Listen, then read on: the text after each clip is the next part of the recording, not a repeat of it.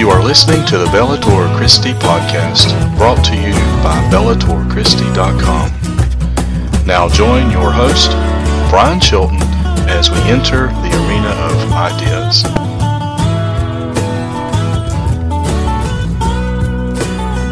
Taking up the sword of Christian theology and the shield of Christian apologetics, while taking the truth into the arena of ideas.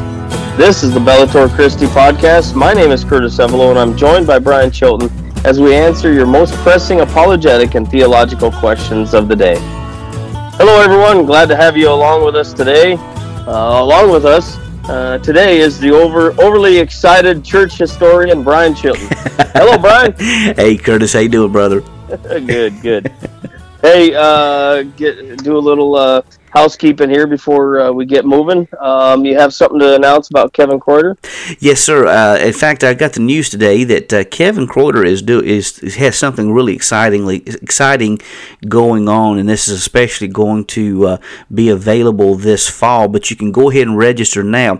He is setting up a program online where you can take 7-week courses in different aspects of theology, apologetics, and Bible teaching, Old Testament, New Testament, all kinds of different courses you can take on there, and there is a charge to it. There will be coursework that you'll do, but there's a page. It's called theological.academy. That's TheoloGical, theological.academy. And so be sure to go over there and check it out. It's a really exciting new program he has.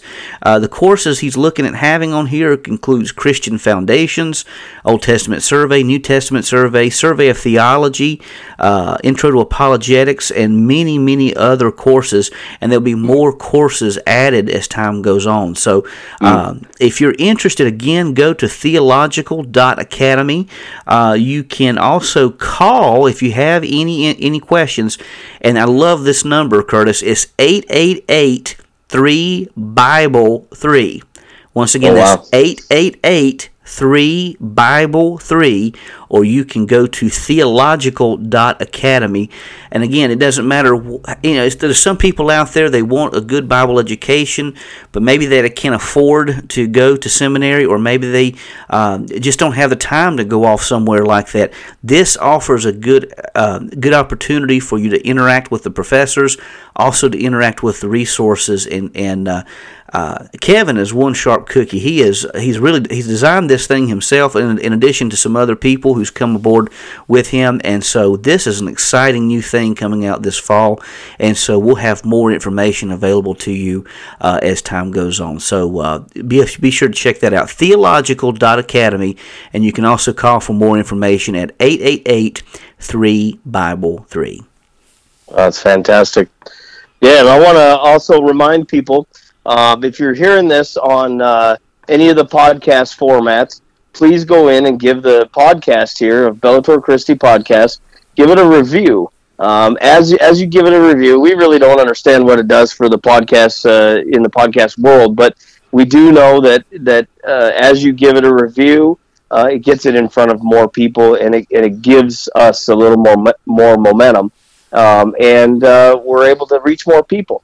And that's what this podcast is about. It's more people hearing it, more people interacting and asking us questions, and more people actually being able to really think critically about some of this stuff. And, it might give some of those that have critical questions, can give them a point or a place to come back and ask us. So please give that a review, and we'll move on. So, and Curtis, on that note too, there was a friend of mine in close to our area. Kerry is his name, and he said he was going to ask a question to try to stump us. We welcome that. If you have something, maybe you have a challenging question you want us to research. We may not be able to answer it immediately. Maybe we'll have to research it, but that's what we're looking for. So if you have questions out there, let us know, and we'll be happy to research that and try to get an answer to you. Yeah, absolutely. And don't be afraid. Don't be afraid to ask. We're just here a little further along, and we can maybe we have the resources to find those questions. And I think that's something that that's unique about Bellator Christi, is the fact that If I can't answer it, you can't answer it. We have resources that we can actually go in and talk to some of these professors and talk to some of these people that these theologians that have some of this information. Absolutely, and I like what Tony Evans said, and he said I was trying to think of the church. It's down in Texas where he pastors. Great man of God. I enjoy listening to his messages. And he talked about the people, talked to the people that, he had his doctorate degree, but that didn't make him smarter than anyone. What it did is it made him a resource to individuals so that if they had questions, and so his doctorate wasn't just for him, it was for the church. And so, that's my vision there as well. I mean, we have resources, we have things that we can bring to you. We're happy to research them. We have, as Curtis was saying, we have access to different individuals. So if you have these questions, don't be afraid to ask, and we'll be more than happy to look into it. Yeah. Well, the topic for today is one we both are excited about, and it'll probably be split into many different podcasts, and I'm not really sure. Depending on current events, it might get split off, but we'll try to keep them in some sort of orderly fashion, 1, 2, 3 or something. But it's going to be an interesting deal. We're talking about the history of the church and the history of the apostolic era and that came about from it, the denominations and how they all came about. And so, Brian, I don't know if you want to start in on that and start at the first one, or you want to kind of give a little intro, or what? By way of intro, I'd like to give one word, and this is something Dr. Kevin King, he's a professor I had. He teaches theology at Liberty, but he's also a church historian. He gave a word that in the last class that was really important for what we're doing here, and it's the word called perennialism. Perennialism, perennialism. And what that means is that we learn from the past to understand our present and our future. And I think there's a great point that needs to be understood, because we're not here automatically, just like, Curtis, you had a calf you said you saw in the early morning, you didn't know where the mother was. Well, obviously we know that there was a mother somewhere to that calf. So the same thing is true in history. We didn't just appear here with the situations and circumstances we have out of the blue. We got here culturally and societally, and through society, by means of various things that have happened over the course of 2,000 years when we're talking about the Christian church. And understanding that the Christian church is the fulfillment of Old Testament prophecy, it goes back even further than that. But we're looking specifically at the history of the church.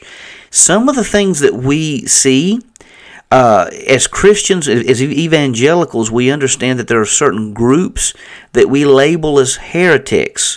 Now, is that because we want to be mean? No, of course not. But the reason is, over the course of 2,000 years, many brilliant theologians and scholars have researched the Scripture, have gone back to the apostolic message and said, this is what the message has been passed on from the earliest source, being Jesus himself, to the apostles, and this message is what we're passing on. This goes, quite honestly, towards something that I'll be speaking on this Sunday, called Mere Christianity, the fundamentals of Christianity. These things, the fundamentals of Christianity, are things that we all, as Christians, no matter what our denominational affiliation may be, we agree on these issues. And so you're going to see, as we go through the course of these different ages, as we go through these different arguments and debates, you're going to see where some of these things of the past, how we're still dealing with some of these things even today, and will be in the future. And these are things that every generation has got to work through, I believe. So it's really quite fascinating when you go back and look at the past. It really does reveal the present situation and maybe where we're heading in the future. Sure. Yeah. Well, and with this, with our lockdown, with the COVID-19, we're starting to see, we're actually starting to see communities unite, and we're seeing some really positive things about this. My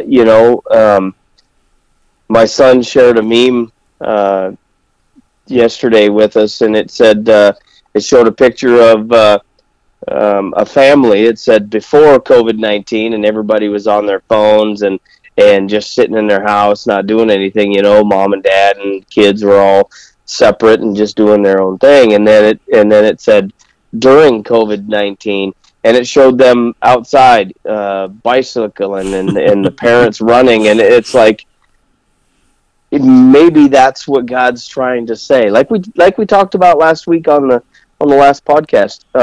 There are things that I think are being shaken out. Yeah. I really do.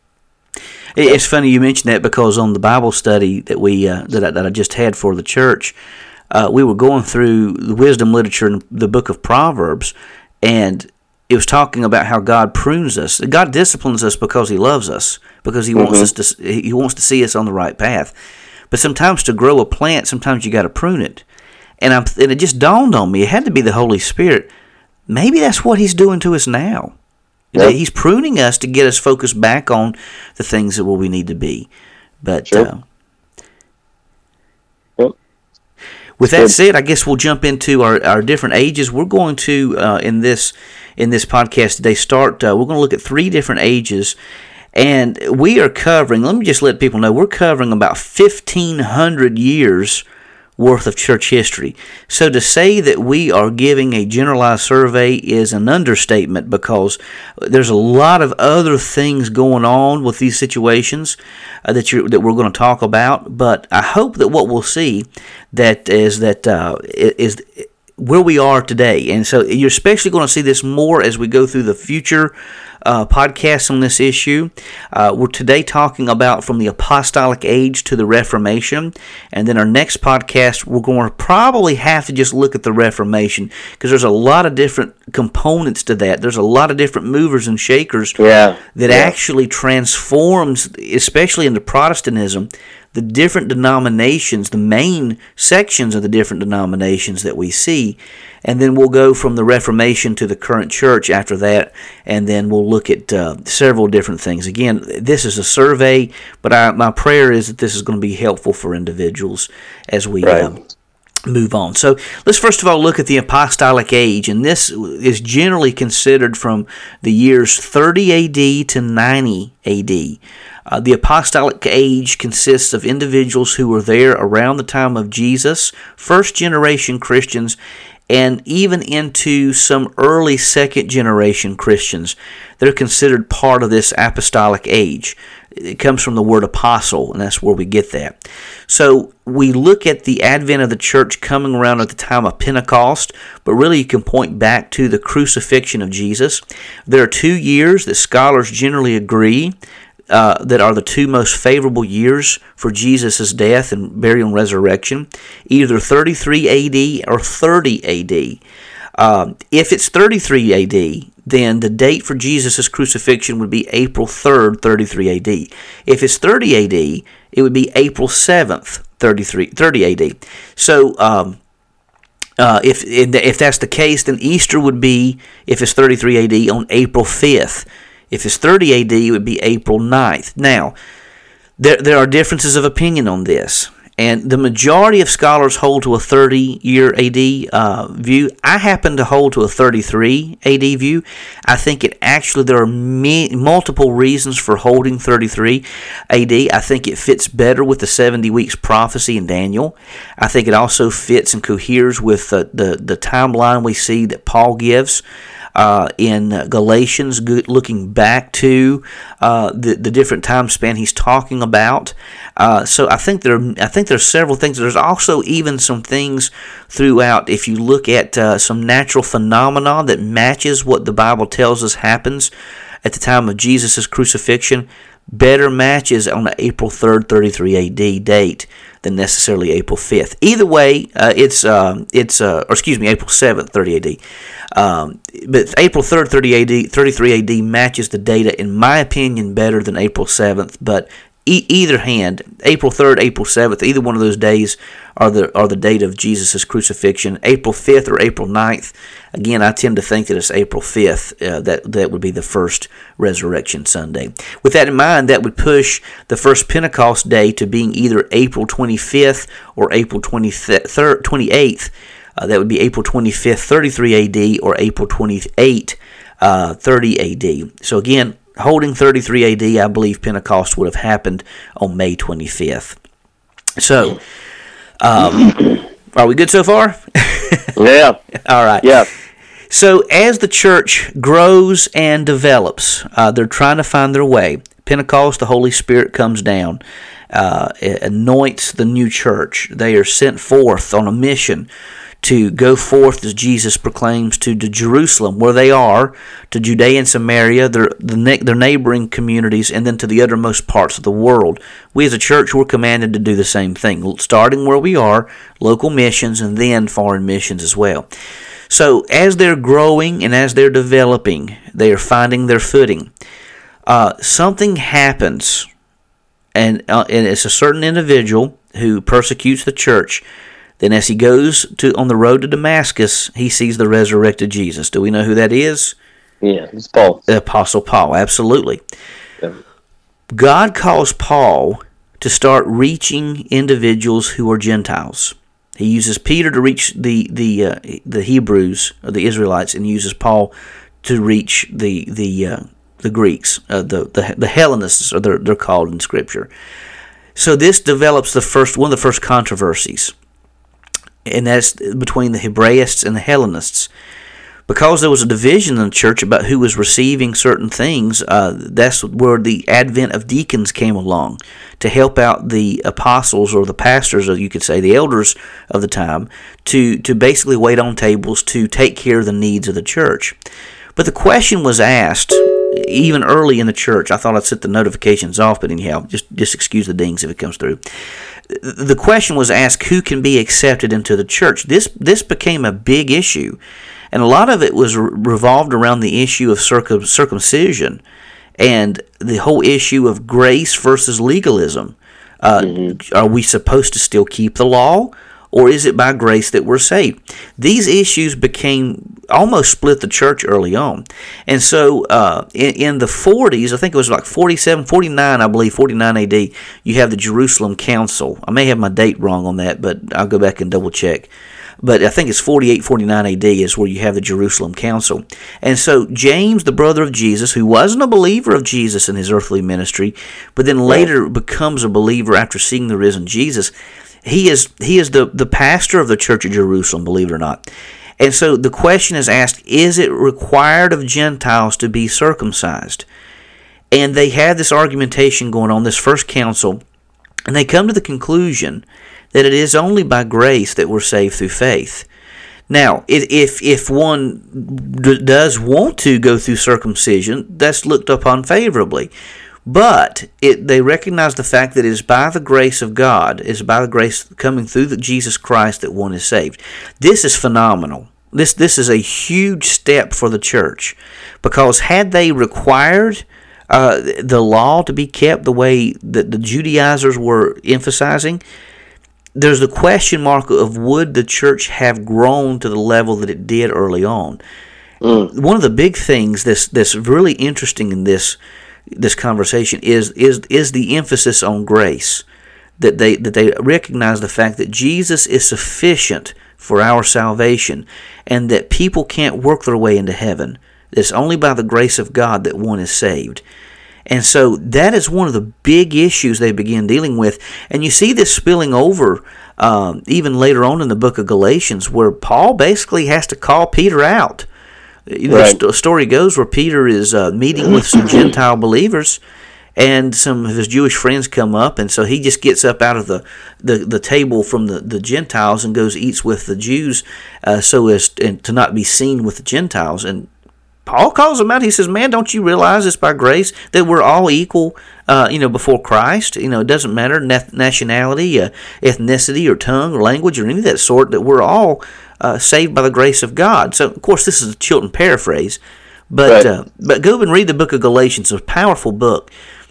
But he calls Peter out on this, and so God calls Paul to safeguard some of these doctrines. Even though he was a persecutor of the church, God calls him at the right moment and the right time.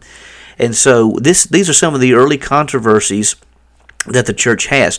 As time goes on and the church grows, they're going into other areas that are very influenced by Greco-Roman paganism in some areas. And what begins to happen, and this is going to be a recurring theme, how much philosophy is allowed into theology?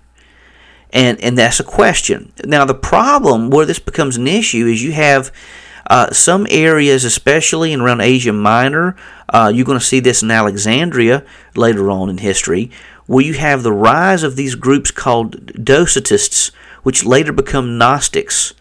And they're going to have very different views of who God the Father is, and they're going to mix this with Platonic thought, which is the teachings of Plato. And so this becomes an issue, especially as we move towards the latter part of the first century. John is combating this with his gospel. He's also combating this in Ephesus in the 3 letters that he writes. And right. So that's one of the reasons he's focused on that we have seen him, we have touched him, because the Docetists and the Gnostics believed that Jesus was just a spirit that looked like a human being. And isn't it interesting that that's one of the first heresies didn't deny the divinity of Jesus. One of the first heresies denied the humanity of Jesus, of all things. Right. So right. You can't really say that the early believers didn't believe that Jesus wasn't divine. It seemed like the earliest heresy actually said the exact opposite of that, which is quite right. fascinating. Yeah, what's curious about that, or fascinating about it to me, is that was still during the time frame when people actually touched him, or when he actually healed and touched people. So if he was a spirit, or just a, like they were saying, how could you have the physical? And so the physical is there, Yeah, and so what some of these individuals are going to do, and this really becomes more developed in the 2nd century, but the seeds are planted in the 1st century with some of these developments, with the development of some of these groupings, and so the seeds are there. It's not quite fully fleshed out, but they do start having. I think Simon the Sorcerer is linked to one of these heresies as well. Simon Magnus, I think his name is, or something like that. But sure. But yeah, so you have the seeds of this early Gnosticism blossoming forth, and it really starts becoming an issue in the 2nd century, especially. Yeah. So the start of Gnosticism started early. Absolutely. And it's during this time you also have the persecution of the church, but this grows even more in the 2nd century, and this leads us to our second phase, which is the patristic age. Now, the word patristic comes from the Greek word pater, which means father. So we're talking about the early fathers. Okay, patriarchs. Yeah, the patriarchs, absolutely. Now, there were also matriarchs in this time period. That's what Dr. Cleaver has been teaching us. There were influential women, but they're not given the credence that the men are in this time frame. And this goes into a whole other issue we don't have really time to get into.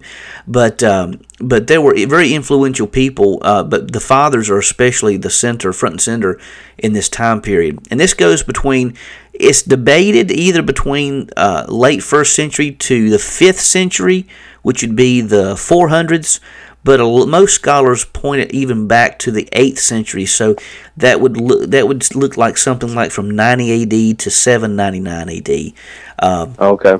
So that's with the centuries, like the century is always one number ahead of whatever date you're talking about. So in the 700s, it ends with 800, so that would be the 8th century. Or the 1st century ends with 100, that would be the 1st century. It's kind of a little confusing sometimes, but that's what we're looking at. So no, I don't want to confuse where we're at, but back up a little bit. Wasn't John the Beloved on the island of Patmos around 90 AD? He was. So John has an interesting story. So he is the pastor of the church of Ephesus late in life. There's some confusion as to what happened to him how he died. Some believe he died as a martyr. Some people believe that he didn't, and it's really a little bit confusing. There seems to be a good. I'm not going to say it's a strong. There is a strong connection between John the Apostle and the Church of Ephesus, but there are these stories that the emperor of that time, I think is it Diocletian, I get them mixed up, but anyhow, the emperor of that time, he tried to boil John the Apostle in oil, and he didn't die. So at that time, it said he sent him to the Isle of Patmos. My goodness. So, I mean, can you imagine being boiled in oil? Yeah. It didn't work, and so we're going to say, well, hey, we're going to kick you off to the Isle of Patmos. Yeah. So during that time, that's where he has the revelation and is written down. And obviously, there are controversy surrounding that. I am a traditionalist. I believe in the traditional authorship of the individuals in the New Testament. So I think John wrote John, and I think Matthew wrote Matthew, Luke wrote Luke, and so on and so forth. Right. I just haven't seen anything convincing otherwise. Yeah, there's some of that gets a little bit washed or in kind of diluted down, because they try to bring in their presupposition into how they're discovering or how they're finding those other authors out. So yeah, and most of it's not based on anything historical. Most of it's but a lot of it, in my opinion, is I think making the text sometimes say things that it's not intended to. I mean, honestly, from day one, since reading the Gospel of John, I don't see how anyone can get around saying that John the Apostle wasn't the writer of the fourth Gospel. I mean, because it just seems like it's just clear. But there are some individuals who make a demarcation between the beloved disciple and the notion of the brothers of Zebedee, and so that's how they get around that. But anyhow, I don't think there's any validity. I think the evidence, if you go back to the earliest church, notes that who the authors are. The only one that's not known for sure is the book of Hebrews. Right. I think Eusebius of Caesarea in his church history says that only God knows who really wrote Hebrews. It was an associate, at least, of Paul. It may have been Paul, but it was at least an associate of Paul, so we know that it had the apostolic mark on it. Right. But outside of that, now, there were some debates on Revelation, 2 Peter, and the book of Jude. James was a little bit, but 85% of the New Testament, there was no debate about it whatsoever. And those other debates really came about because some people didn't like some of the things that the book of Revelation was saying. It challenged their eschatology. So that was more along the lines than anything else. Right. And this is all within the umbrella of Christendom, right? Yes, absolutely. Yeah, these agreements. Yeah. Okay. So back to patriarchy. So it's important to understand that the persecution started in the first century, and we don't want to deny that. But the persecution amplified in the second century. It really intensified in the second century. You have Ignatius. In fact, we read some of his 7 letters. A very powerful story. I mean, especially now when you talk about people fighting over toilet paper and stuff like this. Ignatius wrote 7 letters to 7 different churches as he was taken by the imperial guard to Rome. And he's writing these churches saying, be unified in the Lord, respect your pastors, be unified in the Lord. And he even writes the church of Rome, he says, I'm going to be fed to wild beasts, but I don't want you to interfere in this, because if it's God's will for me to die in the arena, then it's God's will. I want to serve the Lord. Now, it's not that he wanted to die. It's not that was the case. And so I don't think we need to be irresponsible saying, well, hey, I'm going to run towards COVID-19 or something like that. No, don't want to do that. But at the same time, he says, whatever God's will for me is, I want to honor the Lord. And that's a whole different mentality than what we see in today's time. Right. But so the church is enduring persecution. Eventually, during this time period, and we're looking at a large swath of time, we go from the church being persecuted intensely to, in around the 300s, the church is legalized as an official religion of Rome because of Constantine the Great. And then over time, as the church is given authority to be part of the Roman Empire, it rises to power, and that's going to cause another set of problems that really start taking rise as we get into the medieval time period. So there are several different sets of controversies that take place in the patristic age. You have the Docetists who become the Gnostics, and they even question the Old Testament. And that what they're going to basically say, the Gnostics, and again, I've got to be really brief with this because this podcast may require 2 podcasts in and of itself. But the Gnostics believed that there were 2 gods. The real, genuine God was a spirit God, and that was the spirit. The spiritual God was the creator of the other God.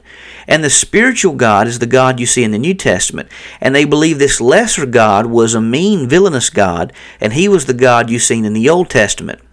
And in order to be saved, that Christ was the spiritual manifestation of this true spirit God. And so to be saved, the Gnostics, which term comes from the Greek word gnosis, which means knowledge, they believed that you had to have these secret teachings. And that's where you see these secret gospels, like the Gospel of Thomas, the secret Gospel of Mark. They believed that you had to have these secrets, and by knowledge, you could travel through the 7 heavens to finally reach the genuine God. So in other words, they believed that this secret knowledge was almost like a password. And you went up through these different levels of heaven, and you gave a password to one of the angels, and he let you through the next heaven. And that angel, if you gave him the password and the secret knowledge, would go on, so on and so forth. Well, the church was combating this, and there were different tactics that were used to combat the problem. Now, this is going to grow into 2 different schools of thought. The Alexandrian school from Alexandria, Egypt, and the Antiochene school, or Antiochene school, out of Antioch of Syria. Now, here's the difference. Alexandria, you have guys like Origen of Alexandria. And Alexandria is a huge intellectual school. There's a huge intellectual area in Alexandria. They had one of the world's largest libraries there. I mean, it was huge. Out of this school, you have very intellectual individuals coming out, like Origen of Alexandria. He was wrong. He was questionable on some things, but the man was a genius. He was a genius, and he uses allegorical methods in the Bible to argue against the Gnostics. And what he believes is there are 3 levels of interpretation in the Scripture. There's the literal meaning, which needs to be emphasized, and then there is a moral meaning. And then there is a spiritual meaning to the Scriptures. And the spiritual meaning would be more of an allegorical meaning. Well, this took off, and the Alexandrian school began to really focus on allegory. Well, the Antiochene says, wait a minute, you guys are getting too carried away with some of your interpretations. So you have guys from the, and I can't remember how you're supposed to say it, Antiochene or Antiochene, I think they say it. You have guys like Tertullian, and some guys you may not have heard about, like Theophilus of Antioch, Theodorus of Tarsus. There's another guy, Theodorus of Mopsuestia. I love saying his name, Mopsuestia. But the most notable of all, the most notable of all is a guy by the name of John Chrysostom. Chrysostom means the golden tongue. He was a phenomenal preacher. The Antiochenes were saying, listen, you need to emphasize the literal nature of Scripture, the literal interpretation. Go back and see what the text is trying to say instead of adding allegory. Now, they weren't necessarily opposed to allegory to some degree, but they said the Alexandrians were abusing this. So even today, we have debates on how we need to interpret Scripture. Well, these are the same debates they were having back even then. So it's an interesting thing, these 2 different schools developing, and they approach Scripture from 2 very different ways, 2 different means. Yeah. Interesting. And so then in the 300s, you have another issue. It becomes a major issue, and this is very intriguing. Now, many people ask, why do we as evangelicals consider the Jehovah's Witness movement heretical? Right. Well, here's the reason why. In the 300s, there was a guy by the name of Arius of Alexandria. and he was wrestling over the issue. There were several other issues he was wrestling with, but one of the biggest issues he was wrestling over was the issue of begotten, the begottenness of the Son of God. And he's going to say that there was a time when the Son was not. So what he's going to say is God the Father created the Son, and that the Son did not eternally exist he was not co-eternal with the Father. Well, Athanasius of Alexandria, who's called the Black Dwarf because of his stature and his skin color, he comes along and says, "No, Arius, you are out of your mind, man. What are you smoking?" He says, the Christ is the eternal Logos. In the beginning was the Word was with God, the Word was God. And this created a huge debate in the 300s. Well, eventually in 325, Constantine realized that the church was divided. And I found out something this past week from Dr. Cleaver I didn't know. Constantine actually sided on the favor of Arianism. He actually sided on the he actually favored Arius' interpretation. However, he was looking at this and he said, "Church, you've got to come to a resolution because we've made Christianity an official religion. You guys are at one another's throats on this issue. You've got to resolve this." By the way, most of the people who were there in the Nicene Council were damaged. They were injured. Some of them were blind from all the persecutions that had taken place. Well, they ruled and came about. They looked at the scripture. They debated. They even looked at some of the tactics the Arians used, which weren't good, and they sided in favor of Athanasius of Alexandria. But it's interesting that then it was debated because of perhaps the persuasiveness of Arius of Alexandria. But they decided Athanasius was right based on the teachings of Scripture. So at the Nicene Council, and this was later confirmed at the Chalcedonian Council, I believe, if I'm not mistaken, later on. But they said, listen, Jesus is the eternal Logos. He's co-eternal with God. He wasn't a created being. He's always been in existence with the Father.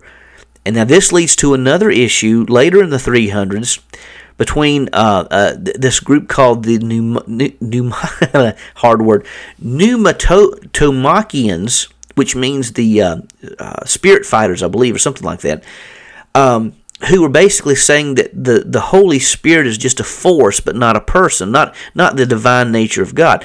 Well, you have Basil of Caesarea and the Cappadocian Fathers, which include Gregory of Nyssa and Gregory Nazianzus, who argue and contend that the Holy Spirit is divine, and He's God as well. And so to blaspheme against the Holy Spirit, you're not blaspheming against an it, you're blaspheming against a person. And they go back in Scripture and they settle this issue. And it was finally settled at the First Council of Constantinople in 381. So interestingly here, you have this notion that already through the 300s, by the time you get to 400, the church has settled the issue. There's still some debates going on, but the church has made some very important edicts in the church saying that Jesus is the eternal Logos, and the church united agrees on that. That I think what was it, Norm Geisler says this: we accept 3 creeds as Orthodox Christians, and the first 4 councils in the first 5 centuries. I think something like that, if I'm not mistaken. But anyhow, he said. You have the divine nature of Jesus established by this time, and you have the divine nature of the Holy Spirit settled by this time as well. So the Trinity is established by this point in time. Yeah. That's fantastic. So interesting stuff. So that's why we would say that Mormonism is not. Mormonism is a heresy because Jesus isn't a spirit being, as the Gnostics would say. We would also say Jehovah's Witnesses aren't Orthodox either because of the lineage that we have from early on, where these scholars and theologians were going back to the Scripture and the apostolic message and saying, this is not what Jesus taught. The apostolic church taught that Jesus is co-eternal with God, the Holy Spirit is God, and they settled these issues as well. So this leads us to the late 300s and 400s. Now, Curtis, neither one of us would be considered a 5-point Calvinist. Okay? Now, unfortunately, some individuals would label us being Pelagian. Okay? Some people would have called Wesleyans Pelagian or semi-Pelagian. That's erroneous, and I want to explain why. Because if you go back in history and you look at what's going on, you see that's not what Pelagius was arguing for, and that is not why the church deemed him a heretic. In the late 300s and early 400s, there was a debate that ensued between Augustine of Hippo and Pelagius. Pelagius, which may have been, some people think he may have been British or he may have been Alexandrian. I don't really know, but I was reading one article that seemed to suggest that maybe he was British. I don't know. The church had grown and exploded by that time. But he argued, he said that a person didn't need Jesus to be saved. Okay. Ooh. He said that Jesus is the perfect example for us. And that if we follow in his example, by our works we can be saved. Now, I think we already can see where the problem is with that. Yeah. Yep. Because let's link this back to the early church. Remember we were talking early on about the problem between grace and legalism? Does the law save you, or is it by the grace of God that you're saved? Well, the church settled that early on at the Jerusalem Council. Well, Augustine of Hippo is confronting Pelagius and says, no, we have a grace-based salvation. We can't save ourselves. And he starts talking more about the sovereignty of God, that we had to have a God who threw out the lifeline. Now, some people are going to say that Augustine didn't believe in free will. He did believe in free will, especially early on if you look at his life. He argues for free will in a balanced fashion. But he states that we are saved by the grace of God, not by works. So, at the Council of Carthage in 418 AD, the church deemed Pelagianism a heresy. Now, here's semi-Pelagianism is often mentioned as well. But what semi-Pelagianism, what it would hold is that our works keep us saved. In other words, that's what, so grace saves you, but the works keep us saved. We understand, no matter what you do with whether salvation can be is kept or lost, we understand it's by God's grace that we're saved.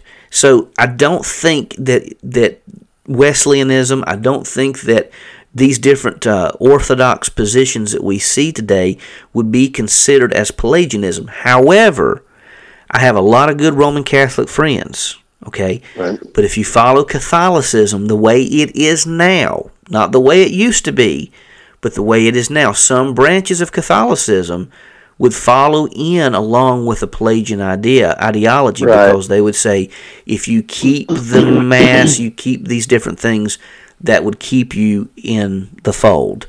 So that wouldn't even be full Pelagianism. That may be argued, considered to be semi-Pelagianism, some might say, but that's a different topic for a different time.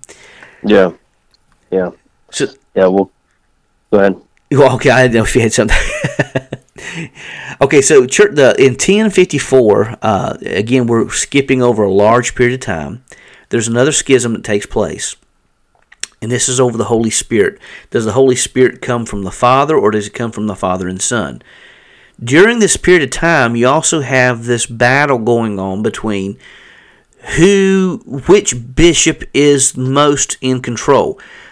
Generally speaking, there were generally speaking, the church had, you might say, elders, and then they had bishops over these presiding areas. And a lot of it, we have to understand, it was due to the fact that there were a lot more house churches. I think the first actual church was built, Dr. Cleaver, I think, said in class this week, the first actual church wasn't even built until the 200s, like 250 or something like that. Before that time, they were all house churches, which is amazing. It's 250 years before you have the actual first structure. That's something for us to remember even now as we're going through the situation we are. So you have a schism that takes place because the Bishop of Rome was saying that I have universal jurisdiction, well, the other bishop says no.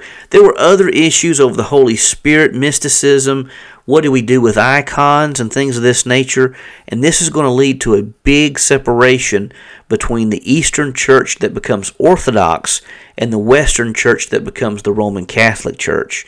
And so our history as Protestants are going to follow the lineage of the Roman Catholic Church because we are products from the Catholic Church. And I want to say again, the Catholic Church today was not the way the Catholic Church was early on. There's some developments that take place that's eventually going to have one guy by the name of Martin Luther in 1517 nail 95 Theses on the church door in Wittenberg on October 31st of all days. And so he's going to say, listen, there's some issues we have here, and his goal was not even to split from the church. His goal was to reform the church. And so that's an important thing to remember. Right. And this leads us to the final section we're going to talk about today, and I'm amazed we even got to this point. And we'll have to just rush through this, unfortunately. Again, we're skipping over a lot of different issues. But the medieval church, which is around from 800 to, we're going to say about the 1500s, just at least for what we're doing today. And so during this time, the church rises to power, and the church becomes to have too much control, some people will argue, in different aspects of politics. This is going to be an issue when we come to the Protestant Reformation, because there's this idea of separation of church and state. But this is even misused in modern times. The separation of church and state does not mean that the church cannot have some say, but what it's saying is that the church and state should not be unified, so that one, the church doesn't rule over the state, and or the state does not rule over the church. So it's actually more beneficial to the church that this took place. And this is there's some abuses that take place as well, especially concerning indulgences, and we'll have to get into that in our next podcast. But during this time, the major controversy was the rise to power. During this time, you have the Inquisitions that are taking place, where the church abuses that. You have the Crusades taking place during this time, during the rise of Islam, and there's a whole lot we can say there. I don't think and I'm going to say something surprising. I don't think that the first Crusade was bad, because I think they were trying to defend themselves against some individuals, barbarians, that were attacking them and taking their land. It got to a point where it got out of hand, and this is going to be some areas where some of the reformers are going to take issue. But another area of focus during this time was the issue of scholasticism. And if you go back early on, we were talking about the question about how much philosophy can be allowed in. This is going to be an issue Tertullian deals with. He says no philosophy or little philosophy, and that's debatable as to how much he went there. Augustine's going to add more philosophy in it. Basil of Caesarea, Origen of Alexandria, they use a lot of philosophy to back up the biblical truth. So there's this debate going on. Well, we see this especially coming out in the scholastic movement. The scholastic movement is one that was looking back to the Scripture. It's a rise of learning, a rise of reason. And you have, in the 1200s, two schools coming out. Dominic in 1215 developed the Dominican school, and their main purpose was to learn the Scripture and to stand against heresy, develop the matters of the mind. But you also see another school developing from Francis of Assisi in 1209 called the Franciscan school. They emphasize minimalism, austerity, and matters of the heart. Well, you have two guys by the name of Thomas Aquinas and Bonaventure, and they are asking the question, where does theology originate? Aquinas is going to argue faith through reason leads to love, and Bonaventure is going to say that faith through love leads to reason. And so this is going to be a debate that they have going on, and I think this is going to come back again. This is going to resurface as we see some movements taking place, even in America. There's a big debate now going on, and this goes back even to the 1900s. There was a 1800s, 1900s, where there was a debate between two schools of thought, the Charlestonian school and the Sandy Ridge school here in the Carolinas. The Charlestonian school out of Charleston, South Carolina, they were mainly about the intellect and the Sandy Ridge was about the heart. So we still have these debates now, and I think part of the problem we have in the modern church is that we've went too far to the Franciscan side, that we've forgotten about the Dominican side, and I think that the needle is going back to the other side. But we have to be careful as apologists as to not leave out matters of the heart as well in our emphasis in matters of the mind. So there's a balance that takes place. But isn't it interesting that this isn't a new thing we're dealing with? This even goes back to the medieval ages, even earlier than that, about some of these debates that are ensuing within the church. And so in our next time that we look at the history of the church, we're going to start on October 31st, 1517, of a guy, a very interesting guy by the name of Martin Luther. And let me just leave you with this as a little teaser. There are 3 things that said that Martin Luther loved. All started with a B. It said Martin Luther loved his Bible, his bride, and being a German, he loved his beer. Yeah. So, from my Baptist friends, I'm sorry, but that's just history. That's what the historians say. So, right. Well, it's curious. Kind of going back a little bit of that. During 300, or prior to 300 AD, what kind of persecution was going on? I mean, kind of give a little bit of a brief run of that, and fill us in what kind of persecution was actually happening to the church, because we know that the councils formed some of the other basis of what we understand, but those were still being believed and dealt with, but it was almost scattered.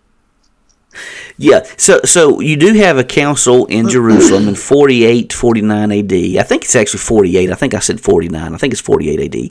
But anyhow, it's the late 40s. So you have that council early on. But the Nicene Council doesn't come about until 325, and that's even after Constantine rise to power. And I even asked Dr. Cleaver this question because you hear that a lot of people say that Constantine had a big hand in this. The fact that he was an Arius and agreed with the ruling for Athanasius says something. That says a lot. But he was actually mostly hands-off because his biggest concern was the church needs to be unified. We need to settle this issue. You guys need to settle this issue as a church. You need to go back to Scripture. You need to see what's being said. You need to see what the truth is, and let's settle this thing for good and for all. And so it's interesting. He was an Arius. He agreed with Arius, but then he came to agree with the Athanasians later on, or at least accepted the Athanasian rule. But going back to the persecution, there were all kinds of persecution going on. In 70 A.D., there's good reason to believe. I'm sorry, not 70 A.D., in 67 A.D., there's good reason to believe that Paul the Apostle and Peter died pretty close together. And it's interesting, that's an interesting story that you see between the pages of Scripture, that they had, that Paul and Peter had their spats, but by come 67 A.D., they died together as brothers in arms. Paul was beheaded, and Peter was crucified allegedly upside down because he didn't deem it himself worthy to be crucified in the same manner of Jesus. You also have individuals, Polycarp was martyred. A lot of the early patristics you read about, Justin Martyr, he's also called, I think, was he called Justin the Great or something like that? Justin Martyr was an incredible apologist, deep philosopher, incredible mind. But he was martyred, hence the name Justin Martyr. You have families who were being fed to the wild beasts. Can you imagine, Curtis, going out into the Colosseum with your wife and children? You hear testimonies of people, of loved ones telling their family, stay strong in the faith. This is only going to be momentary, but you're going to see Jesus very soon. Going out as families, you see in 70 A.D., Nero is said, you have the destruction of Jerusalem.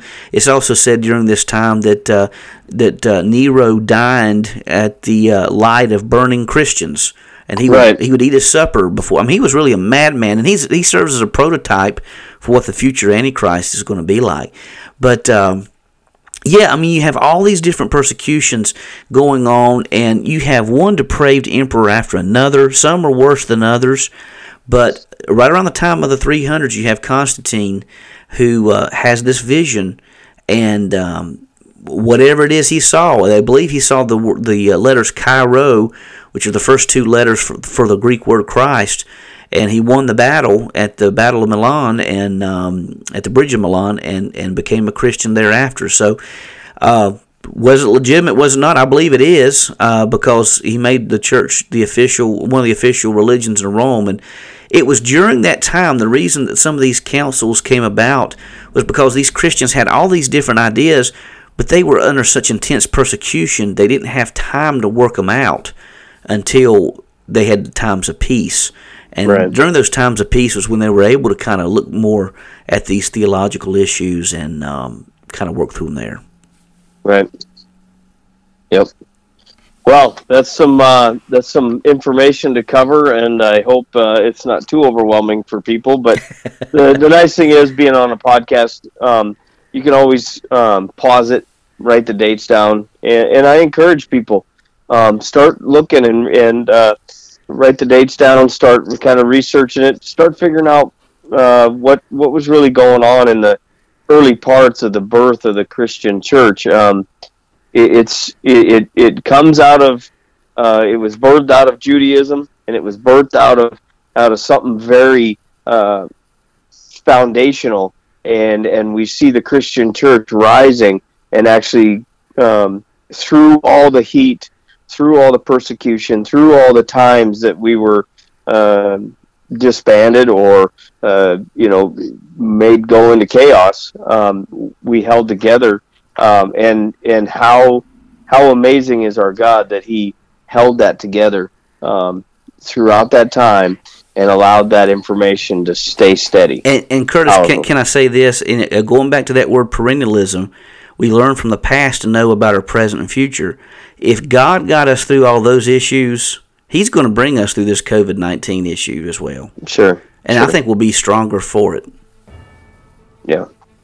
Yeah. I mean, we're seeing some of the effects of that right now. We're seeing unification of some families and communities, and I agree. It's going to be it's going to be brighter on the backside of this. So, amen. So, well, everybody, we thank you for your time.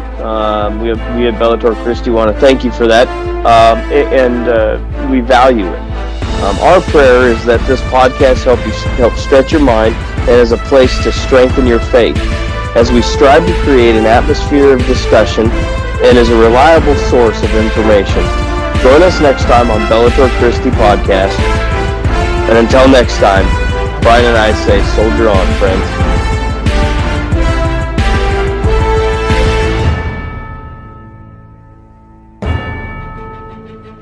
You've been listening to the Bellator Christi Podcast, brought to you by BellatorChristi.com.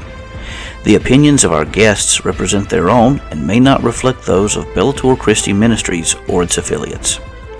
The Bellator Christi Podcast and BellatorChristi.com are protected under Creative Commons copyright, all rights reserved. The opening theme is the song Crucified, written by John and Michaela Limanis, performed by Crosby Lane and produced by Mansion Entertainment. Be sure to visit our YouTube page at www.youtube.com/Bellator Christi. Also, please consider leaving a positive review on the apps where this podcast is found. We thank you for joining us today and hope to see you back the next time that we step into the arena of ideas.